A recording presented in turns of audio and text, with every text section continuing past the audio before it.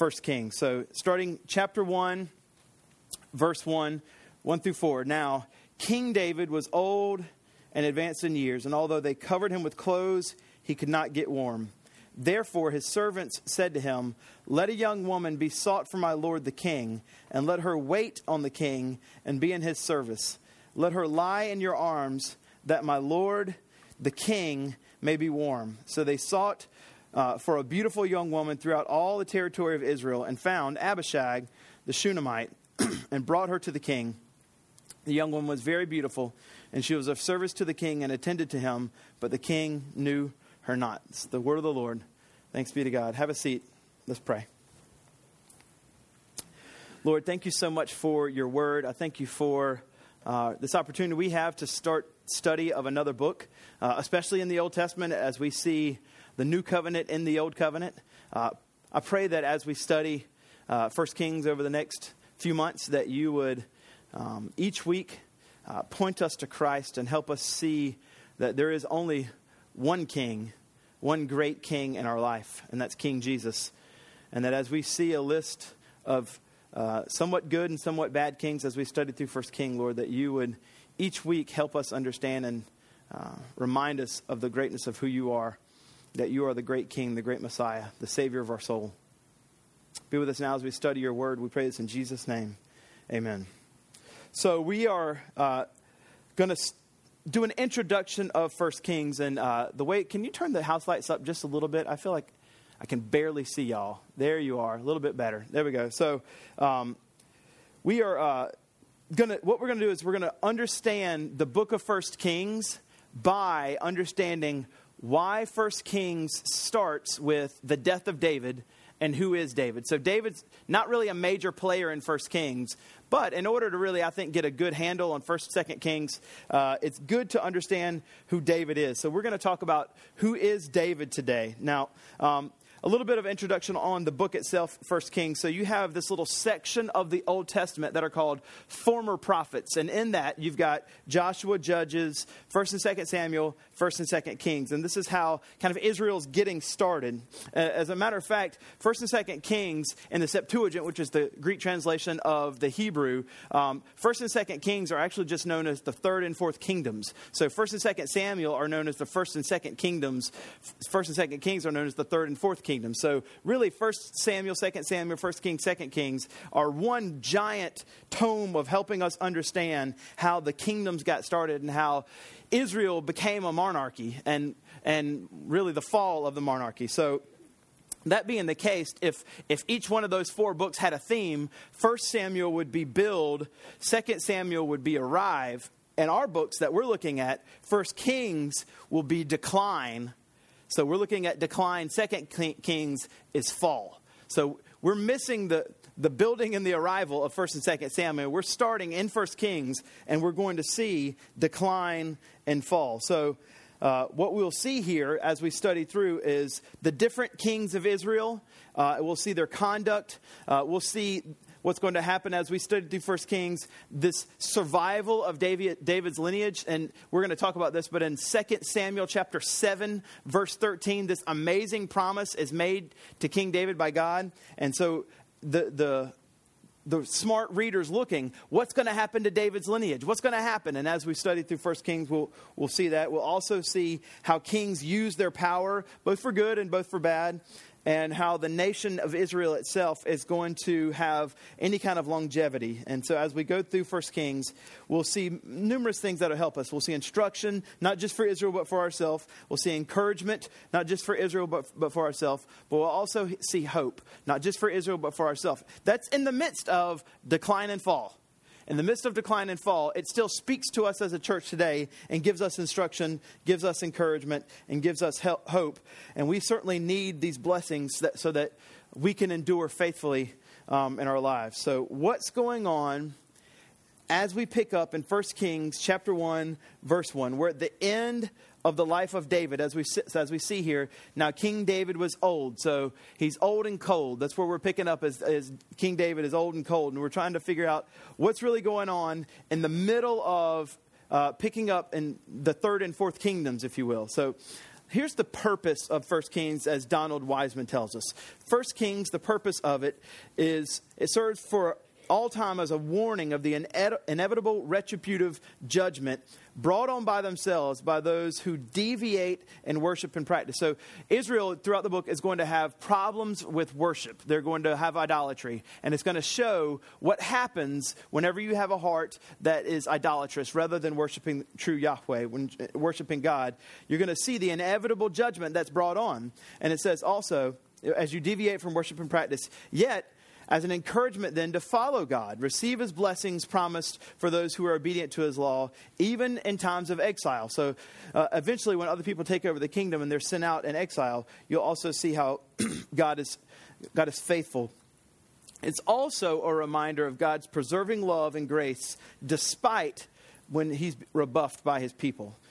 So that's kind of the big picture purpose for us of 1 Kings. But there's some themes in it as well. I actually put the themes in this little devotional here. So if you go to, I guess what would be page 7 and 8, these three themes will be in this little devotional here as well. But there's three themes that kind of dominate the book of 1 Kings. One is like nation, like king. Basically, that means that the lesson is that when the king fears the Lord, the nation will follow the king and they'll fear the Lord as well. But also, because there's several lists of kings as you go through 1 Kings, when the king does evil, the nation follows the king and becomes idolatrous and immoral. So, like the king is how the nation will follow. The second theme that we'll see in the book of Kings is the prophets. And this means during the periods of these kings in the monarchy, whenever they would make compromises in politics or compromises in religion with their Gentile neighbors, things that were not pleasing to God,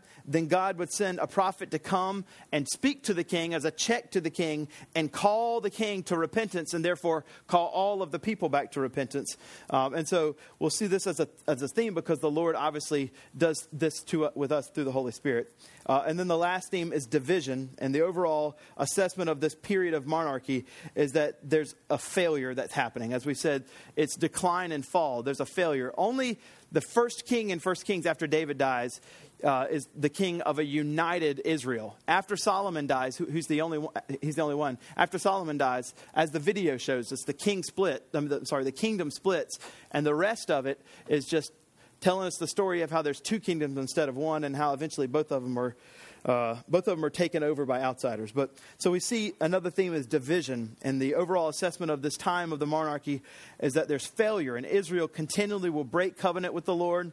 And most of the kings that we'll read will not be good kings; they won't be effective kings.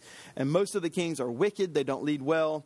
And this poor leadership leads the 12 tribes to divide in the north and the south. And as I said, by the end of 2 Kings, they're overtaken and destroyed by powers from external powers that take them and then exile them out of their own land. So poor leadership leads to the destruction of Israel. So as we're looking at 1 Kings, Tony Merida tells us that there's therefore three big picture applications that we can take from 1 Kings. As we're thinking about how can we apply the whole of this book to our life, there's three ways. These actually be on the screen. Worship, word, and weakness. Worship, word, and weakness. When we talk about worship, Israel was called to worship God and worship him alone, and they don't. Instead, they practice idolatry. And so Solomon is going to build the temple for them to be able to worship the Lord. But even Solomon falls into idolatry. And so the takeaway for us, therefore, is that we're not to be like them. Instead, we are to be worshipers and worshipers of God alone. That's one of the major applications that we can see, is that there's a problem with worship and that we're called to worship God alone. The next one is the word. Israel was called to live by God's word. The kings largely did not live by God's word. God would send prophets to them, Elijah, Elisha, etc., to come speak the word of God to them. And sometimes that would be good. At one point, as you go through, you'll see Josiah himself. They're so far away from the word. Josiah actually recovers the word of God for his people and delivers it to them. and the book of Deuteronomy is repeated throughout the book of 1 Kings, which is helping them see God's word and God's law. And so the word itself, God's word, is a dominant theme and application that happens in 1 King. And therefore, just like worship shows us that we're supposed to be worshipers of God, the theme of worship shows us that we're supposed to also be people of the book. Like we are called to be people that read and follow and live and understand and know the book of God, the scriptures. Specifically, not just for knowledge's sake, but obviously so that we know Jesus. The point of reading, being a people of the book, is that you become someone who sees and understands who Christ is more, and your heart is drawn to Jesus. Nevertheless, the third one is weakness. And the main thing that we'll see here is weakness. The application of weakness points us to Jesus, and here's how. As we go through 1 and 2 Kings, we're going to see that human leader kings, Jesus was human, human leader kings in the Bible here that are not Jesus are limited and frail. They're limited and frail. It helps us see that all humans, all people besides Jesus, at some point are going to fail us. And so therefore, they cannot be our hope. Nothing and no person besides Jesus can ever be our hope. It shows us weakness and therefore points us that we actually need another king, the ultimate son of David king. And unlike all the kings of 1 Kings and 2 Kings who fail and fail the people, Jesus never fails us. Jesus never fails us, and so we look to him. So if worship shows us that we're to be worshipers of God, if the word shows us that we're to be people of the book, weakness shows us that we're to be worshipers of the king, that we only look to our King Jesus. And so those three applications are the big picture applications. There's going to be tons as we go through, but those are three big picture applications as we go through 1 Kings. Now, let's look at the text here and get an understanding of what's going on. We talked a little bit about what's going on in 1 Kings. And also, as far as authorship goes, we don't know. We don't know who. I read commentaries for 20 and 30 pages that they would deal with the authorship. 20 and 30 pages. And we're talking like 5 and 6 different commentaries. They would deal with the authorship for 20 pages. All to say, well, we really don't know. So we don't know. It could even be two people. There's a lot of, whatever. It's a lot of boring stuff. Anyway, so here we are. The Bible's not boring, but some of those commentaries on the authorship of 1 Kings was boring. All right. Verses 1 through 4. Verses 1 through 4. Now, King David was old and advanced in years. As I said, he's old and cold. And although they covered him with clothes, he could not get warm. Therefore, his servant said to him, "Let a young woman be sought for my lord, the king, and let her wait on the king and be in his service. Let her lie in your arms, that my lord, the king, may be warm." So they sought for a beautiful young woman all throughout the territory of Israel, and they found Abishag the Shunammite. They brought her to the king, and the young woman was very beautiful, and she was of service to the king and attended to him, but the king knew her not. So as David is nearing the end of his life, in in verses 1 through 4 of 1 Kings, we're opening with the death of David. This is what the main point that we should get out of verses 1 through 4 is not Abishag and the Israel beauty contest and who's going to be the woman that lays with David and keeps him warm. The main thing that we should take away from this is David is dying. So if we read the New Testament, this is what, whenever we read other books, dominant figures of the Old Testament die at the end of their books. At the end of Genesis, you have Moses dying. At the end of, the Pentateuch. And at the end of Genesis, you have Joseph dying. At the end of Joshua, obviously Joshua's dying. So you have major figures dying at end of books. But First Kings is beginning with a major figure dying at the beginning. And this fits the motif of First Kings because First Kings is about decline and failure. And so it's not ending with David dying. It's beginning with David dying, which is setting the stage for us to understand, this is not going to be a happy book. This is probably going to be bad.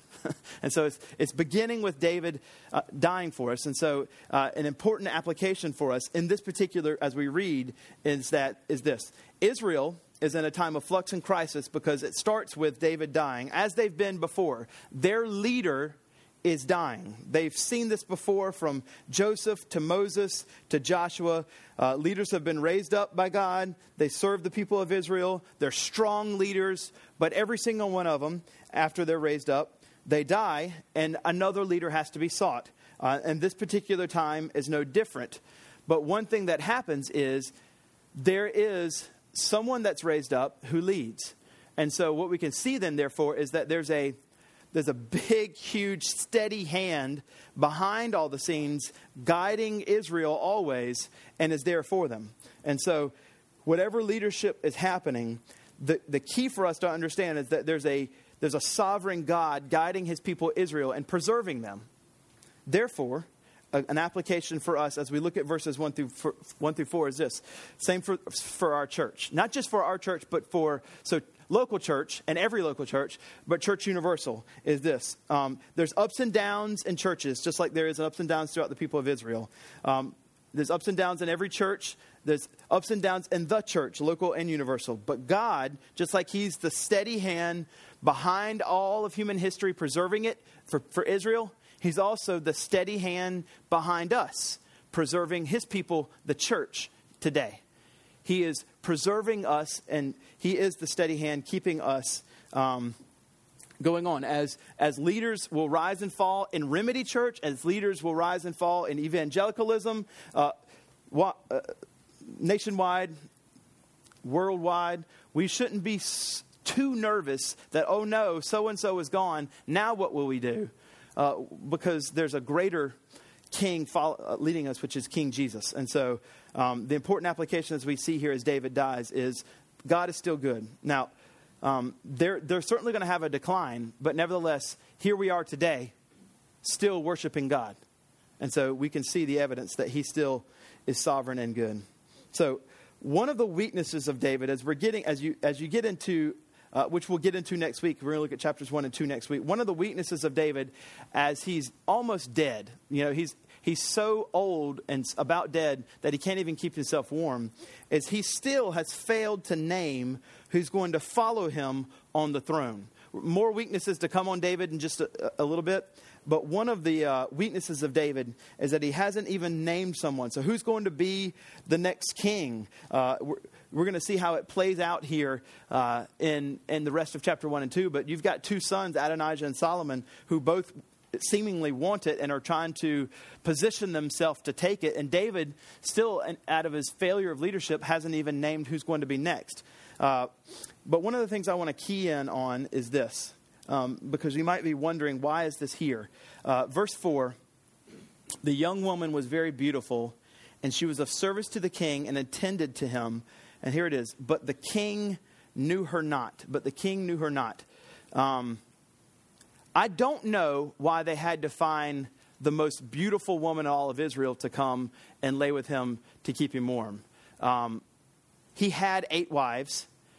He didn't need someone else. I don't know why they had to have the most beautiful just to keep him warm.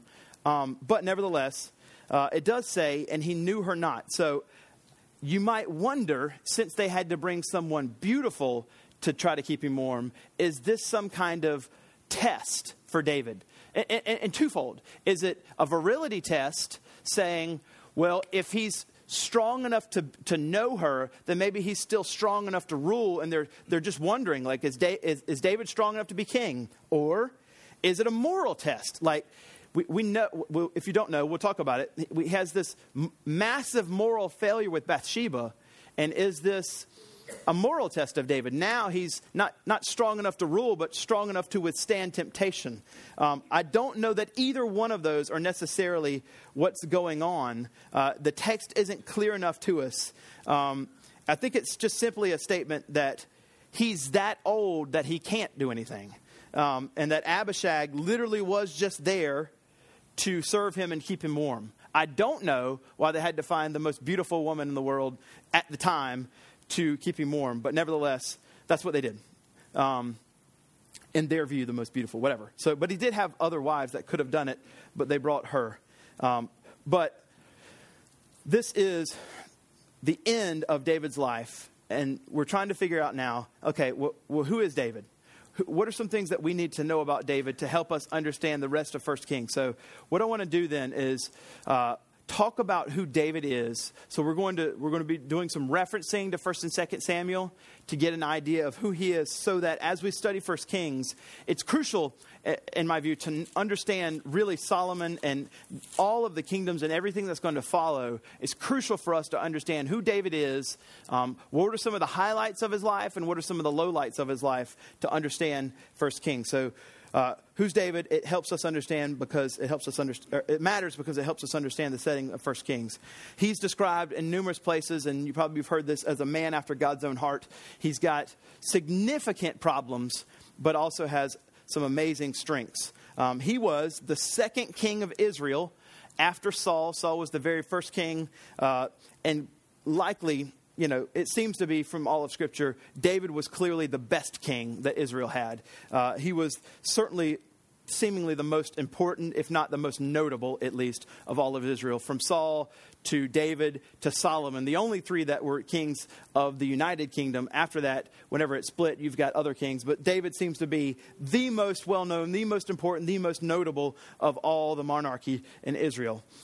So why was there even a monarchy in Israel? Why are there kings? Well, in 1 Samuel chapter 8, Israel did not have a king at the time. They didn't have a king, but they look around at all the other nations and they say, well, all the other nations have kings. We want to be like all the other nations. That's bad. That's bad. You don't need to look like the other nations. You're God's people. And they say, God, we want to have a king that will judge us and go out and fight our battles, etc. And God tells them, well, why do you need that? I'm your king. Why would you need a human king that can do that? I'm your king. And they say, we reject you, basically, as our king. We want to look like all the other nations and have a human king that will judge us and fight our battles. And amazing, God grants their request in 1 Samuel chapter 8 and gives them Saul and then eventually gives them David. So David himself was born around 1040 BC. He has had several occupations, from shepherd to warrior, and some of these at the same time. Shepherd, he had a humble beginning. Warrior, he fought a lot of battles. Writer, he wrote many psalms. King, he was that king for 33 years.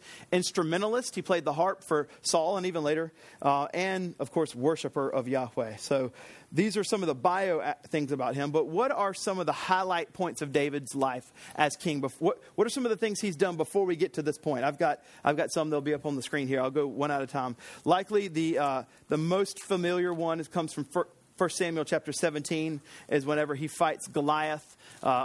There's this massive giant who's Philistine taunting all the people of Israel in this valley, and no one can go out there and fight him, and everybody's afraid, and there's kind of this standstill, and David's brothers are up there. David's the youngest of 7, and David's brothers are up there. Nobody wants to fight, and David's sent to bring some cheese pizzas, bread and cheese, so cheese pizzas to him. And while he's there, he's like, we got to fight this guy. Look at him taunting us. We got to do something. They're like, well, look at him. He's like 9 feet tall. He's huge. He's like, I'll do it. And so he puts on Saul's armor, and it's too big and clunky. He takes it off. He goes out there. He kills Goliath with his slingshot. He falls down. He chops his head off with a sword, and he holds his head up. And they're like, yeah!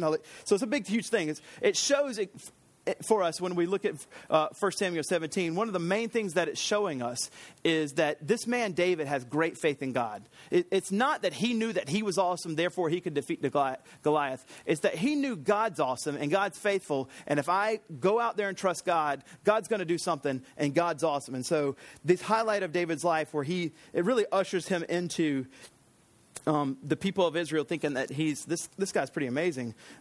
It shows his great faith as he defeats Goliath. The next thing that we can see where David, another highlight, is at this particular time, from 1 Samuel 17 all the way to about 1 Samuel 24, Saul is the king, and David's even been anointed as king, but he's not assuming the role. Saul's making some bad decisions. But nevertheless, in the Saul situation, this is number 2, David actually spares his life. David could have killed Saul and taken over and become king early, but he doesn't. Like, a highlight of David's life is that he trusts God and trusts God's timing. As a matter of fact, there was once where Saul was in a cave and David's in the cave and Saul doesn't know. And David cuts the corner off his shirt, and then Saul leaves and he sends it to him and said, I could have killed you and I didn't. that's the kind of guy I am. I didn't do that. And he spares his life. And so we see here that David is a man of integrity. Like, he shows great faith. He's also a man of integrity. He looks around later on as he's king, and he's like, I live in this amazing house, and God, we keep him in basically a shack. This isn't good. I have a deep desire, God, to build a temple for you. Now, he's not allowed to. Solomon, he said, David, you fought in too many wars. Your son Solomon's going to build the temple. But it's great that you have that desire. And he even, in 1 Chronicles 22, starts getting all the materials together that even after he dies, the materials are gathered for the temple to be built. And so we see that he's a man of great faith, a man of somewhat integrity when he deals with Saul. But also, he just has this reverence for God. He's like, this isn't right that God's house isn't awesome. We should build this for him. And so we see in other places, what are we at, number 4? Go ahead and put number 4. That he has a reverence for God, where he's known as a man after God's own heart. He knows that the ark isn't in the city of David. It's not in the city of Jerusalem. And he says, we should bring that. The ark represents the very presence of God.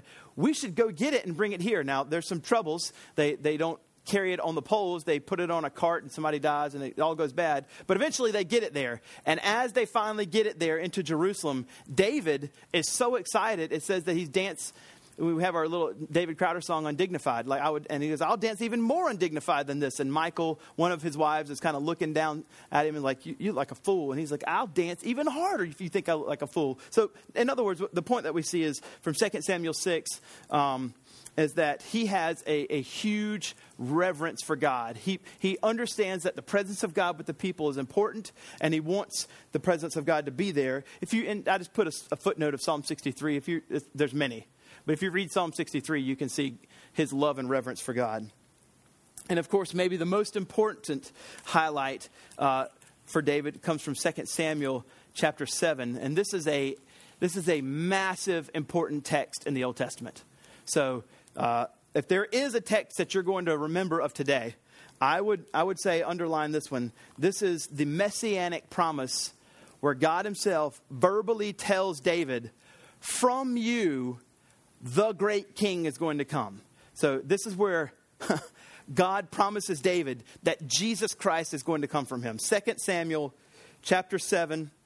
I'll pick up at verse 7. In all places where I've moved and with the people of Israel, did I speak a word with any of the judges of Israel, whom I commanded to shepherd my people Israel, saying, why have you built me a house of cedar? Now, therefore, thus you shall say to my servant David, thus says the Lord, I took you from a pasture, from following the sheep, that you should be the prince over my people Israel. And I have been with you wherever you went and cut off all your enemies from you before you. And I will make for you a great name, like the name of the great ones on the earth. So there's part of the promise, David. Like, we're still talking about him right now. 3,000 years later, we're still talking about him. So he does make for him a great name. And then he says more. And I'll appoint a place for my people Israel and plant them so that they may dwell in their own place and be disturbed no more. A violent man shall afflict them no more as formerly, from the time that I appointed judges over my people Israel. And I will give you rest from all your enemies. He's basically going to have a good time as being king. And here it is. We're going to get more, here. Moreover, the Lord declares to you that the Lord will make you a house when your days are fulfilled and you lie down with your fathers. Here it goes. This particular section of 12 into 13. I will raise up your offspring after you, who shall come from your body, and I will establish his kingdom. He shall build a house for my name, and I will establish the throne of his kingdom forever. Now, immediately in context, Solomon's next, right? And Solomon has this huge kingdom. But ultimately, this is a messianic promise being made to David, that he's saying, David, from you, the king of all kings is going to come from you, and his kingdom is going to be established forever. That's why we're here every Sunday. We're all still waiting on the second coming of Jesus, where he sets up his kingdom forever. It's not yet. It hasn't happened. Jesus is the one that ushers it in. You and I can't make it happen. Jesus is the one that sets up his kingdom. We can pray for it to happen. We can make disciples, but he's the one that ushers it in. But nevertheless, there's a promise in 2 Samuel 7:13 where he looks at him and says, the kingdom one day is going to come and it's going to be established forever, and it's coming from your line, David. And so all the people of Israel hear this, and they're looking at David's offspring. That's why a theme of 1 Kings is, what's the lineage of David? who's the lineage of David? And they're going to keep watching and keep watching. And if you go to Matthew chapter 1 or Luke, I think it's chapter 3, and you look at the chronologies, you'll see that David eventually leads to Jesus. And so we're all looking for someone to come from David. And this messianic promise is a huge, huge highlight to David. I mean, to be told that Jesus Christ is going to be in your lineage is a huge thing. Huge thing. Now, those are the highlights of David's life. There are obviously some lowlights. Lowlights? That's what I call them. All right, so the most important one that really plagues his life comes from 2 Samuel chapter 11, and really the rebuke in 12. But in 2 Samuel chapter 11, everyone went out to battle because this is what was happening at the time. And the king should join them in battle. But at this particular time, David did not do that. David stayed in Jerusalem and didn't go out to battle. And while he's there, he sees Bathsheba. He wants to make her his bride. He brings her to him. He sleeps with her. He feared that everyone's going to realize that the child that's coming would not be her husband, Uriah's, but nevertheless would be his. And so he brings back Uriah from war so that Uriah would sleep with his wife. But Uriah, this noble man, doesn't do it. And David finds out, and he's like, well, he's kind of freaking out. So he sends Uriah out to fight in war and puts him on the very front line of the war, ensuring his death. And then he marries Bathsheba after Uriah dies. So he commits murder to Uriah and adultery with Bathsheba. The first child of Bathsheba dies. But nevertheless, the second child, Solomon, lives. By the way, this is just a side note. I didn't even plan on saying this. But this particular text is something that helped me before Evangeline was born, not knowing what was going to happen, where David, this is the only text I think there is in the Bible about what happens with children when they die at young ages. It's the only one I know of. And David says a statement, something like, I don't have it down because I wasn't planning on saying it. He says he's grieving because God says, this child that you have with Bathsheba out of adultery won't live. And he's grieving, as every father would. I mean, he sinned to create the child, but nevertheless, he loves every child he has. And he says, well, one day I'll see this child again. He eventually just comes out of the funk, and he's like, one day I'll see this child again. So, okay, I'll get up. And so that little phrase, now, this is narrative. You got to know the difference between destructive or prescriptive versus descriptive. So he's describing events. He's not prescribing theology. But nevertheless, in a descriptive event, David, who's a man after God's own heart, seemingly has the theology that we will see children who pass away again in heaven. So, will children be in heaven? I think so, from this text. And if when I knew something was going to happen to Evangeline, I didn't know what. We didn't know if she'd live. I knew that if something happened, I would see her again one day. And so, for those of you that are still thinking about your children that you've lost, I think we see him again. Anyway, and it was a very helpful text. I was quite sad for a while. And that text, the Word of God, is the thing that brought me out of my sadness. And that's the goodness of the Word of God. So anyway, that's one of the lowlights from David's life. And this thing that happens to him as he marries Bathsheba eventually, and they have another son named Solomon. This sin sticks with him the rest of his life and clouds most of his time as king. And certainly is a very negative thing that happens. There's another event that happens from 2 Samuel, basically chapter 13 to chapter 18, where two of his sons have this ongoing fight. One of them has a sister, Tamar, and Absalom's sister Tamar, I think his name's Adonijah. Adonijah forcibly sleeps with his sister. She doesn't want to do it. And then after that, he hates her. The whole situation is tragic because eventually they die. One of them kills the other one. And David's handling of this, the whole situation doesn't seem to be good. And so the whole situation is tragic. This is a low light in the life of David with Absalom's sister and even Absalom from 2 Samuel 13 to 18. The next one is at one particular point in 2 Samuel chapter 24. It starts with David taking a census. It reads like this. Again, the anger of the Lord was kindled against Israel, and he incited David against them, saying, go number Israel and Judah. So the king said to Joab, the commander of the army who was with him, go throughout all the tribes of Israel, Dan to Beersheba, and number the people that I may know the number of the people. And Joab said, so you're like, okay, it's just taking a census. Why is that bad? Well, here's why we know it's bad from verse 3. Joab said, may the Lord your God add to the people 100 times as they are, while the eyes of my Lord is still king. But why does my Lord want to delight in this thing? Like, why do you want to do a census? As in Joab, his kind of fighting guy, says, this is bad. You shouldn't do it. And we see in 1 Chronicles 21, kind of like the parallel, this census that he wants to do is bad. And here's why, because you just think it's just counting. Why would a census be bad? In this particular context, and the record that's given to us in 1 Chronicles, it places it right after a great victory that's happened to the Philistines. And so the sin is likely related to pride and self-reliance. As in, we need to know the number of people we have, so that when we know the number of people we have, we can build up this power, and we're going to rely on thinking, oh, we have a lot of people, and so when we go fight, we're going to be like the pagan kings who make sure they have enough people, and they only fight whenever we know we can win, rather than just trusting in God that he's going to protect us. And so we're not going to rely on God overseeing and keeping us, but David's sin is that really he's not trusting God to be the protector that he should be. So he takes this census to make sure he's got a big enough amount of people to fight. And immediately when they do it, they know it's bad, and they says it's bad. That's another low light is this towards the end of his life, the census. And then lastly, the last one is many wives. And again, that could be filed under number 1, Uriah and Bathsheba, but it wasn't just Bathsheba that was part of his many wives. And that situation with Uriah and Bathsheba is so heinous that it should stand on its own as one entire low light. But as I said, David had 8 wives. And let's remember, even though that was a cultural thing, it shouldn't have been. It was a sin.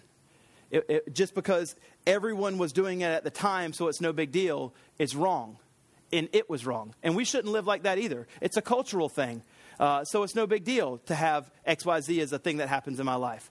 If it's wrong, it's wrong. And having 8 wives was wrong then. Fill in the blank of the things that we just make excuses of. Doesn't have to be polygamy. It can be something else. It's no big deal. This is just a cultural thing. Everyone does it these days, so it's no big deal. That was wrong, and things that we think about in our lives are wrong. But he had 8 wives. I wouldn't name them, but some of them are hard to pronounce. But I have a list if you want them. So he had 8 wives, and this was bad. Now, signs of God's work in his life. Whenever you see this in 2 Samuel chapter 11, this horrible thing he does in 2 Samuel 11 where he kills Uriah and sleeps with Bathsheba. In chapter 12, Nathan, the prophet, is going to come to him and confront him about it. And this is what he says to him. It's a bit of a story, but I'm just going to read an excerpt. Starting in verse 1. And the Lord said to Nathan, this is right after Uriah and Bathsheba accident. No, I shouldn't call it incident. Sin. Right after the Uriah and Bathsheba sin. And the Lord said to Nathan, sent Nathan to David, and he came to him, and he said to him, there are 2 men in a certain city, one rich and the other poor. The rich man, so Nathan sent to confront David about his sin. And he tells him this story. There are 2 men in a certain city, one rich and one poor. The rich man had flocks and herds everywhere, but the poor man had nothing but one little lamb, which he had bought. And he brought it up, and he grew it with him and with his children. And he used to eat the morsel and drink of his cup and lie in his arms. And he was like a daughter to him, this little lamb. And now there was a traveler to the rich man, and he was unwilling to take one of his own flock or herd to prepare for the guest. But he took the one lamb of the poor man's and prepared it for the man that had come. And David heard of this because he thought it was a real story, verse 5. And David's anger was greatly kindled against the man and he said to Nathan, as the Lord lives, the man who has done this deserves to die, and he shall restore the lamb fourfold because he did this thing and because he had no pity. And Nathan looks at him. I mean, this is unbelievable. He looks at the king and says, you're the man. You're the man. Thus says the Lord, the God of Israel, I anointed you king over Israel. I delivered you out of the hand of Saul and gave you your master's house and your master's wives and your arms and gave you the house of Israel and of Judah. And if this were too little, I would add you as much more. Why have you despised the word of the Lord to do what is evil in his sight? You have struck down Uriah the Hittite with the sword and taken his wife to be your wife and have killed him with the sword of the Ammonites. Now, therefore, the sword shall never depart from your house because you have despised me and have taken the wife of Uriah the Hittite to be your wife. Thus says the Lord, behold, I will raise up evil out of your house, and I will take your wives before your eyes and give them to your neighbor, and he shall lie with your wives in the sight of the sun. For you did it secretly, but I will do this thing before all Israel and before the sun. And David said to Nathan, I have sinned against the Lord. And Nathan said to David, the Lord has also put away your sin, and you shall not die. Nevertheless, because by this deed you have utterly scorned the Lord, the child who is born shall die. Then Nathan went into his house.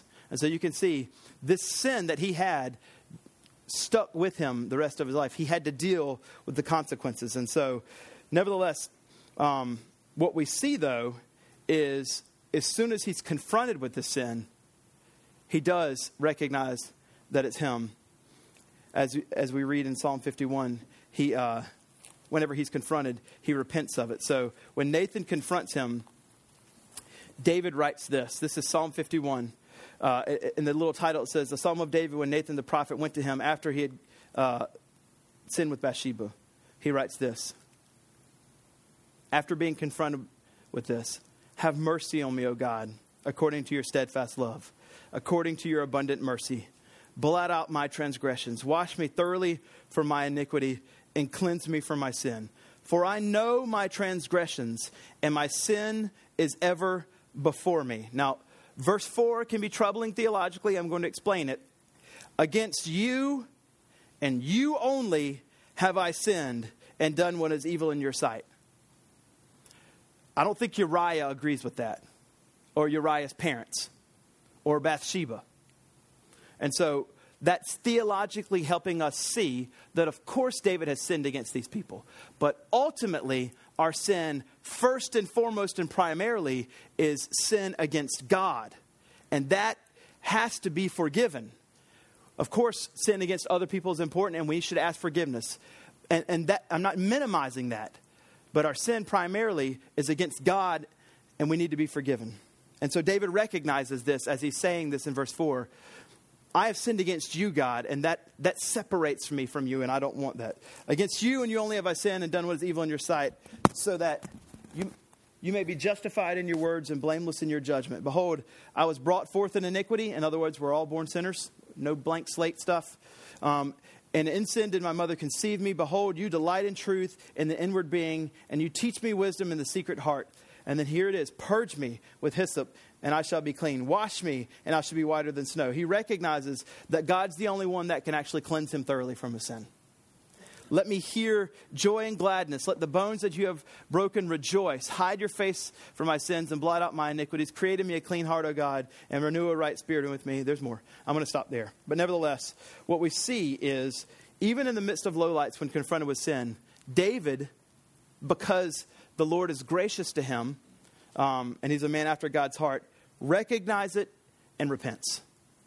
He recognizes it and repents. So signs of God's work in his life, even after sin, is when Nathan confronts him, he listens. And if you keep going in 2 Samuel 12, you'll see he wants to do things to restore. In Psalm 51, we read this repentance. So some concluding applications, and then we'll be done with the intro of 1 Kings. And we'll pick up next week in 1 Kings chapter 1, verse 5, about Adonijah and Solomon. So here's some concluding applications. Number one is this. In our lives, we all should learn to repent like Psalm 51. When confronted with sin, don't be prideful. Instead, be open to the leading of the Spirit, but someone would come to you and love you and point it out. And like Psalm 51 and 2 Samuel 12, listen to those who speak to you when they say this. And when we sin, be humble to realize it and quick to confess. Quick to confess. And then if we're looking here at the context of 1 Kings 1 through 4, there's a couple things I want us to see, which is this. David, we'll talk about this more next week, but David hasn't laid out any kind of plan, right? So the second application, this is strict application. I know it's really practical, but I think it's helpful. In our families and in our church, we should have transition plans, as in when we know that our time is done on earth, or at least done, we should have plans to make it so that there's more leadership to provide for God's people. Where were David's? Seemingly nothing. His sons were fighting and scheming over the throne with no guidance from David. He's not even disciplining them and telling them to stop. He's not telling them who's going to be the next king. You contrast that with the New Testament with Jesus.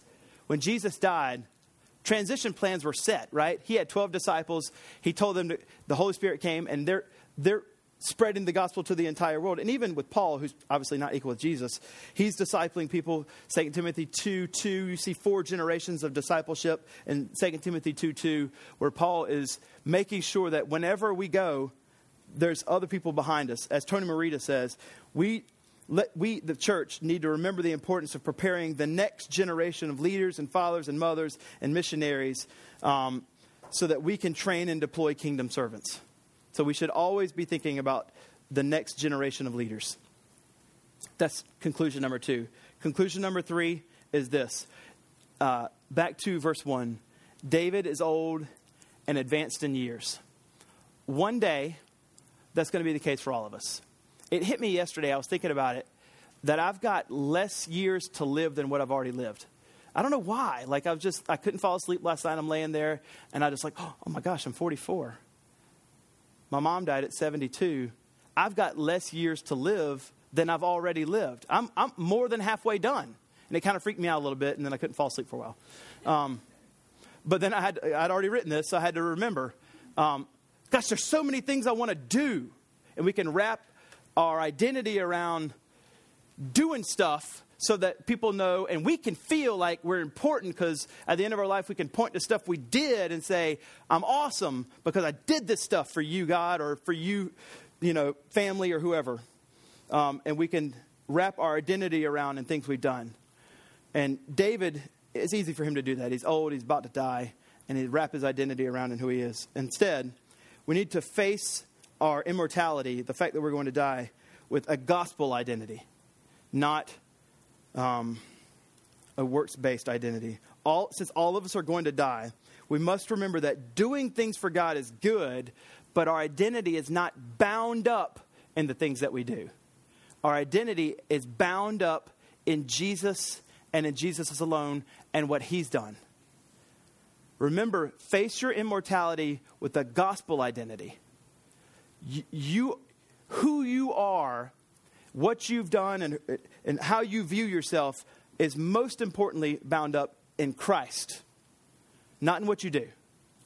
Do good things for God, of course, but don't make that your identity. Make your identity that Christ is your Savior. As Tony Merida says, your identity is in who God has made you to be in Christ. You aren't your gifts. You're Christ's.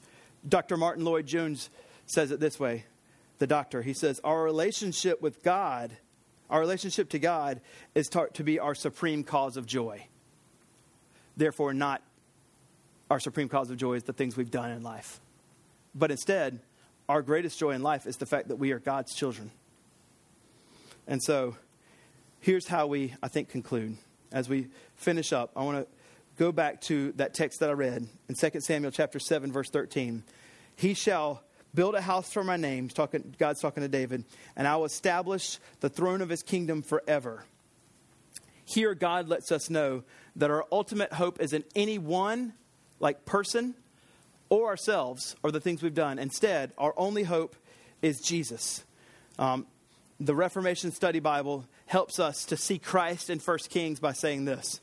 The troubling circumstances recorded all throughout the 1 Kings ought to cause the reader to yearn for something more and something different. They ought to cause one to hope and long for new and final covenant, a new and final kingdom, a new and final king. These are realized These are all realized in the coming of Jesus Christ. Jesus is the Son of David, the King of Kings. He has established the new covenant with his people, and he has ushered in the kingdom of God.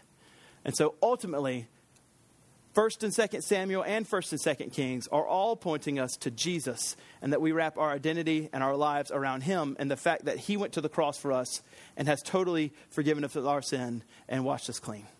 Let's pray. Let's pray. Lord, thank you so much for your word that you've given to us. I pray that you would bless this time as we begin 1 Kings and study through it, and that an Old Testament narrative would come to life to us.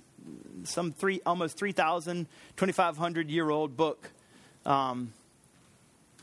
would come to life for us and be relevant for your church. Thank you so much for how all of your scriptures point us to Christ, and help us see that though earthly kings fail, Jesus never fails us. We thank you, God, so much. We pray this all in Jesus' name. Amen.